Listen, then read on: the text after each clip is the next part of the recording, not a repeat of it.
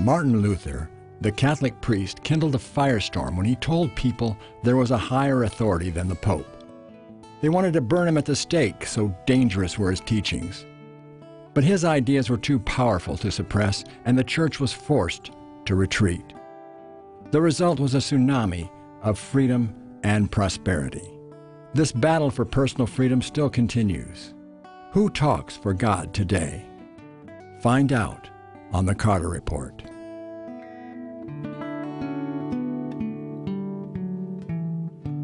Welcome back. We're talking about who speaks for God. Is it the Pope?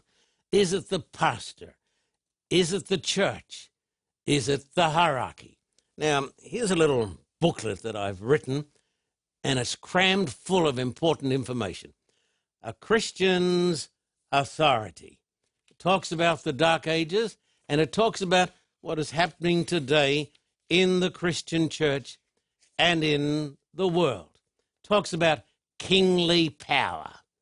And the hierarchy says, you've got to do it because we tell you and we speak for God. If you want this little booklet with a big message, write to me at the address on the screen.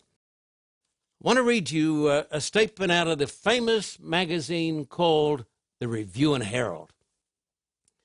We publish in that magazine 2 pages every month, but here's a statement from 1861 by J.N. Loughborough. He said this: the first step of apostasy, hear that, apostasy, you're lost if you go into apostasy. The first step of apostasy is to get up a creed, telling us what we shall believe. We tell you this, you see. The second is to make that creed a test of fellowship. The third is to try members by that creed. The fourth is to denounce as heretics those who do not believe that creed. And fifth, to commence persecution against such. But we believe this: no creed but the Bible. And we agree with the courageous Loughborough when we say no creed but the infallible Word of God, the Holy Bible. And that controversial, because she was in our own day, and prolific author of the 19th and 20th century, Ellen White said this: the words of the Bible and the Bible alone should be heard from the pulpit. Pretty plain, isn't it? Why don't people do this? Why do we say, oh, we're going to do this, but we're not going to do this? Now, there's a strong reason why we do not believe in creeds. Because truth is progressive. Come in the Bible to Proverbs chapter 4 and verse 18 and 19. Proverbs chapter 4, 18 and 19. But the path of the just is as the shining sun that shines ever brighter unto the perfect day. The way of the wicked is like darkness. They do not know what makes them stumble. The Bible says truth is like the sun. And when the sun gets up in the morning, he starts it just a little way, just a little bit of light. But as the sun gets stronger and stronger, the rays shine around the world. And the Bible says that's how it is with the truth. God gives us a little bit, all that we can have the capacity to understand. But the truth becomes clearer and clearer. Truth is progressive. Now, you know how the Pilgrims came across to this great land. The Pilgrims were Puritans. They had broken away from the Church of England because the Church of England wasn't following the truths of the Bible. The Church of England had broken away from the Church of Rome, but then the Church of England had settled down. They came from England via Holland. And I'm going to quote Great Controversy, page 291, 292, and I'm going to quote their pastor who preached to them before they left. His name was John Robinson. Brethren, we are now ere long to part asunder. And the Lord knoweth whether I shall live ever to see your faces more. But whether the Lord hath appointed it or not, I charge you before God and his blessed angels to follow me no farther than I have followed Christ. If God should reveal anything to you by any other instrument of his, be as ready to receive it as ever you were to receive any truth from my ministry. For I'm very confident the Lord hath more truth and light yet to break forth out of his holy word. So, my friend, if truth is progressive, we cannot have creeds. Then he went on to say, for my part, I cannot sufficiently bewail the condition of the Reformed churches, who are come to a period in religion and will go at present no farther than the instrument of their Reformation. The Lutherans cannot be drawn to go beyond what Luther saw. And the Calvinists, you see, stick fast where they were left by that great man of God who yet saw not all things. This is a misery much to be lamented, for though they were burning and shining lights in their time, yet they penetrated not into the whole counsel of God, but were they now living, would be as willing to embrace further light as that which they first received. And that's what he said to the Puritans, Pilgrim Fathers. Now God raised up the Lutherans, God raised up the Calvinists. But after the deaths of Luther and Calvin, their followers, you know what they did? They drew up creeds and would not advance. And so it has been with the Protestant churches that follow them. We believe what the founding fathers believed, and we will go no farther. We have a creed. But we must continue to walk in the light, because truth is progressive. 1 John chapter 1, verses 6 and 7. If we say that we have fellowship with him and walk in darkness, we lie and do not practice the truth. But if we walk in the light, as he is in the light, we have fellowship with one another, and the blood of Jesus Christ, his Son, cleanses us from all sin. You can only be cleansed from your sins if you walk in the light. And that's why we don't have a creed. Therefore, our only creed is the Holy Bible. That is our authority in all matters pertaining to our salvation. This, my friend, is how God speaks. This is the final authority. It is written, man shall not live by bread alone, but by every word that proceeds out of the mouth of God. Now, let me remind you of this. The Holy Bible is totally unique. It is God's infallible source of great spiritual truth, infallible source of truth. It is written to save my soul and get me home to glory. And you won't get home to glory unless you understand the Word of God. Now, John chapter 20 and verse 31 says this. John chapter 20 and verse 31. But these are written that you may believe that Jesus Christ, Jesus is the Christ, the Son of God, and that believing you may have life in his name. The reason God gave us the Holy Scriptures was so that we would believe in Jesus Christ. And thus, when we have faith in his holy name, we will be saved. So the Bible was written to lead us to Christ. Listen, because many people don't understand what I'm going to say now. The Bible was not written to make me an astronomer. I love astronomy. It wasn't written to make me an astronomer. It was not written to make me a surgeon.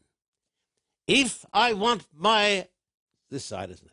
If I want my gallbladder, if I want my appendix or my gallbladder out, I do not go to a theologian.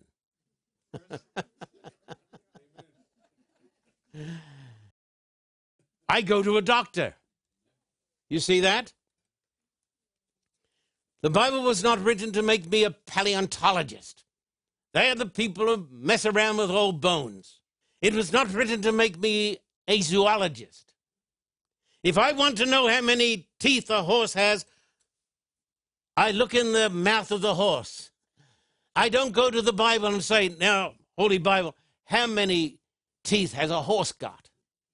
It's not written to make me a zoologist, not written to make me an archaeologist, and I'm tremendously interested in archaeology. It may touch on those things, but the focus is God, truth, and salvation. You get this? And if people understood this, they wouldn't get so mixed up on some things. The Holy Bible is not written to make me worldly wise. It is written to save my soul, transform my life, and prepare me for eternity. Some people read the Bible for argumentation. Haven't you met them? They like to bash you over the head with the Bible. The Bible was not written for argumentation. It is meant to lead me to repent of my sins. It's a lot easier to argue over something in the Bible than to come to Christ and repent. The Bible is not a book about science because science changes from year to year. When people say, it's a book about science, I say, which science? Today or next year? Because the science next year will be different to the science today. It is God's special revelation about Christ and his gospel. And look at Hebrews chapter 4 and verse 12. That's why you got to read the Bible. Don't be lazy. This country is full of lazy churchgoers. They're lazy. They don't read the scriptures. Hebrews chapter 4 verse 12 says, for the word of God is living and powerful, sharper than any two-edged sword, cuts, piercing even to the division of soul and spirit, and of joints and marrows, and is a discerner of the thoughts and intents of the heart. The word of God is powerful. When did you read it last? You read it every day? You say, well, look, I'm just such a weak person. I've got so many problems. I have this spirit. The reason is because you don't let God's word get inside you. The word of God is powerful. The word of God is true. It's not fake news. It's not a lot of phony baloney. It is the truth. The word is creative. If you read the word and let the word get inside you, you'll be recreated in the image of God. It is life-giving. It is convicting. When you read the word of God, you'll start to feel how great a sinner you are. People who get around proud as peacocks, the self-righteous people who often go to church, have never read the word of God as God gave it. The word of God is not written to make me feel righteous. It's convicting. It is comforting. It is renewing. It is disturbing. If you sit in church week after week, year after year, and you've never been disturbed by what you've heard, it's because you're dead. Because it disturbs the conscience.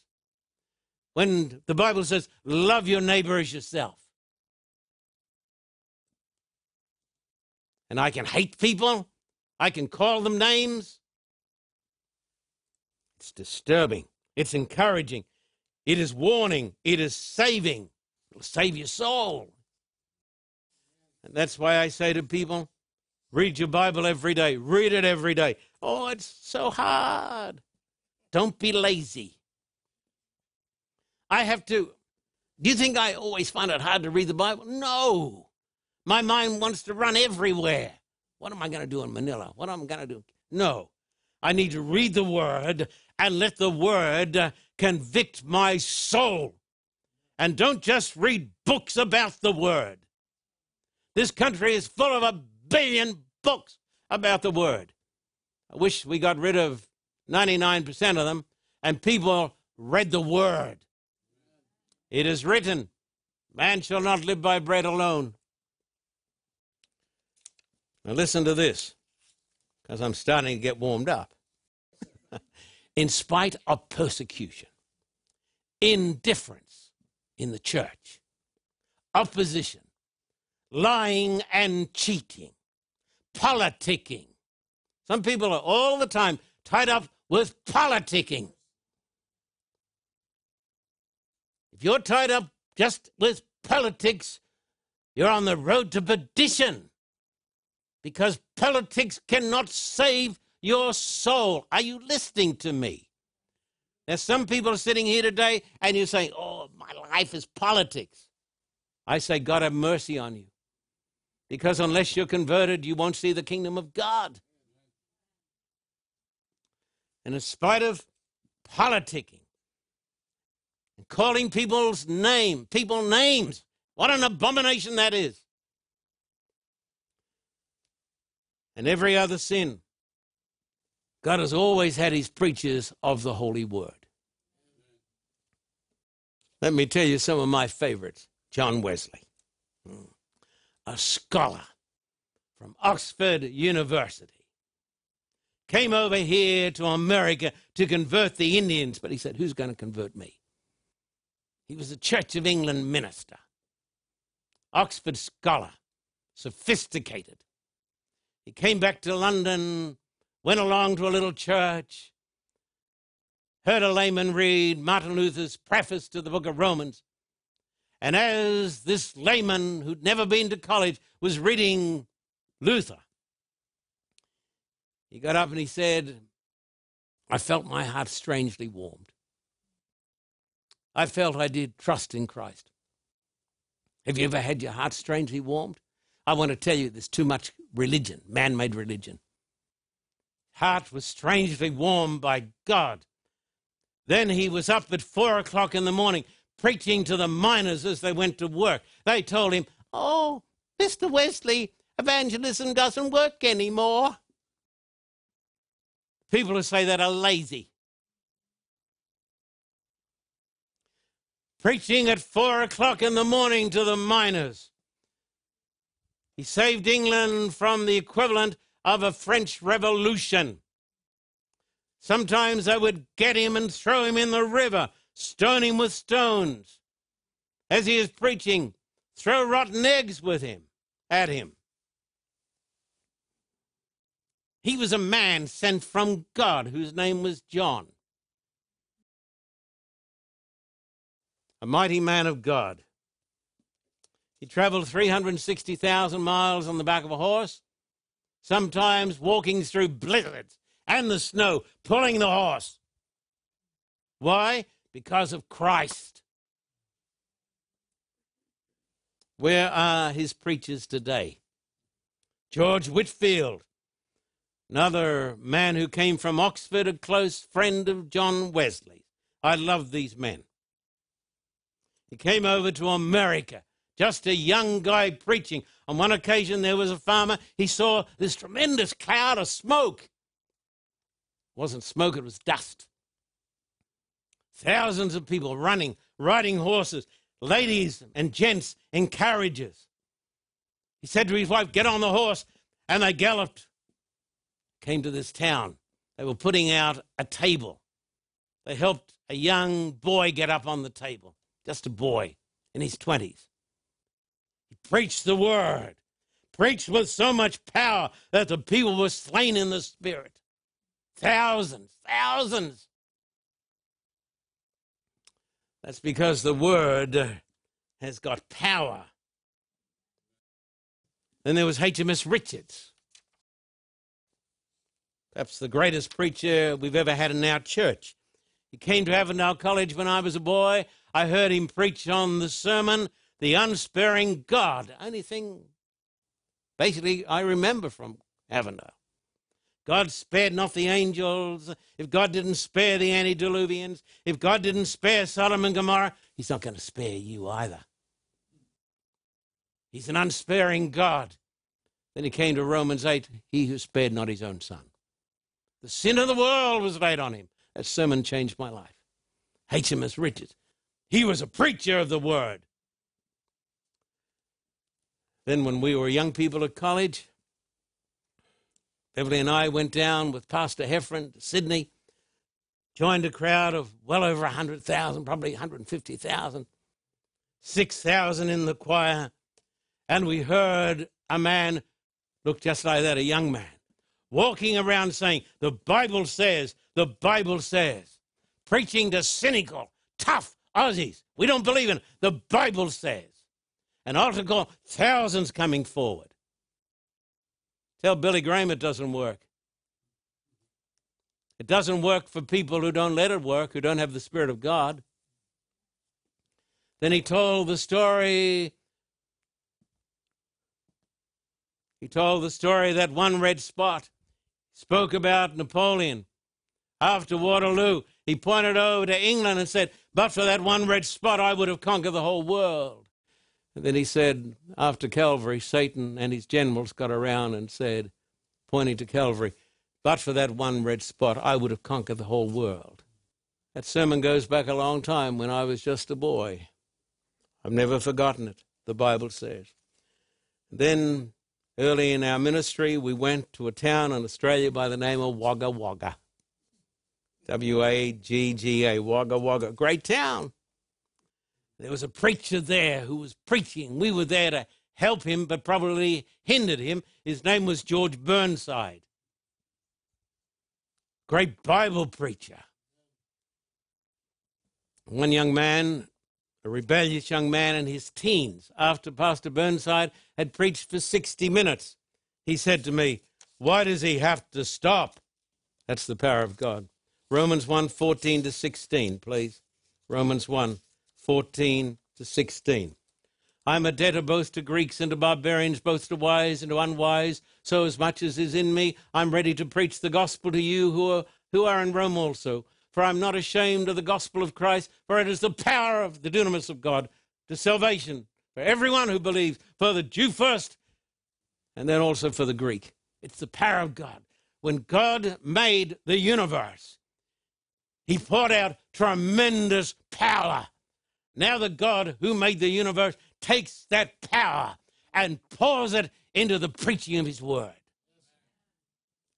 What power! What power! God's mighty power is directed to save lost men and women through the word of God. 1 Peter 1:23 to 25. 1 Peter 1.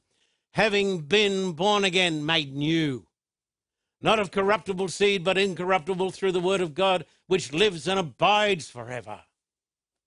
All flesh is as grass, and all the glory of man as the flower of the grass. The grass withers, and its flower falls away. But the word of the Lord endures forever. Now this is the word which by the gospel was preached unto you. Goodness me. I make a promise to you, and listen very carefully. Let it sink down into your minds. Shun triviality and foolishness, stupidity. If you follow the truths of the Holy Bible, not the false teachings of men, but the words of God, you will be saved for all eternity in the kingdom of God. That is God's promise to you, but you've got to read it. Do not be lazy. Read the word.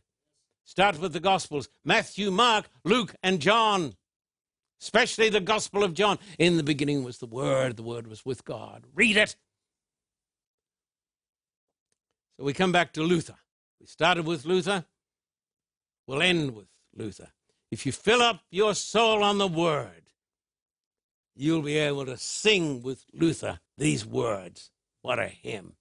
A mighty fortress is our God. Our bulwark never failing, our helper here amid the flood of mortal ills prevailing. For still our ancient foe does seek to work us woe. His craft and power are great, and armed with cruel hate, on earth is not his equal. Did we in our own strength confide, our striving would be losing. Were not the right man on our side, the man of God's own choosing. Dost ask who that may be? Christ Jesus, it is he. Lord Sabaoth his name, from age to age the same, and he must win the battle. And though the world with devils filled should threaten to undo us, we will not fear, for God hath willed his truth to triumph through us. The prince of darkness grim, we tremble not for him. His rage we can endure, for lo, his doom is sure. one little word shall fell him. That word above all earthly powers, no thanks to them abideth. That was the Dark Ages church. No thanks to them abideth.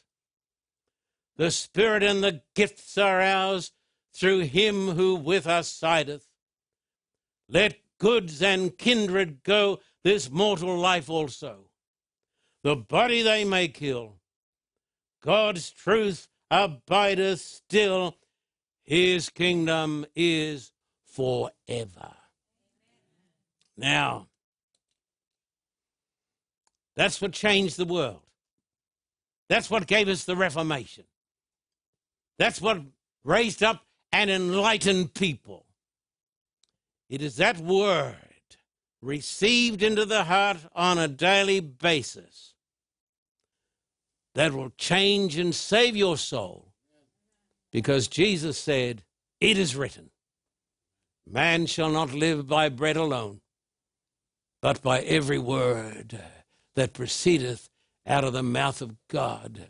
And all the people said, amen, and amen.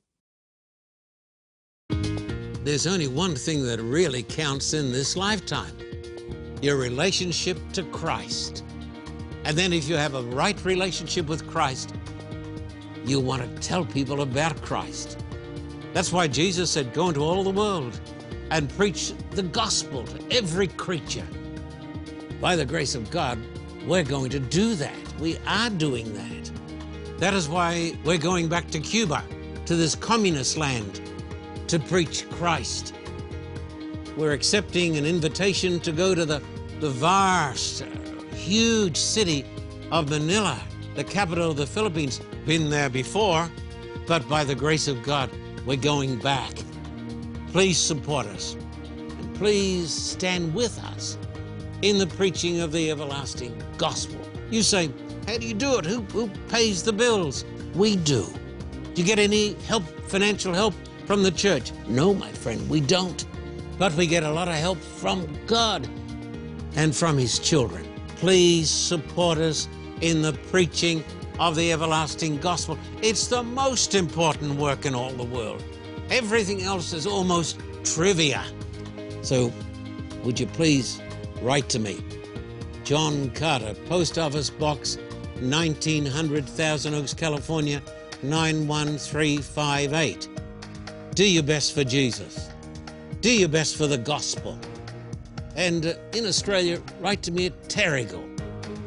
And we promise you this, every dime, every dollar is going to be used to win souls to our Lord Jesus Christ. Please write to me today. Thank you, and God bless you.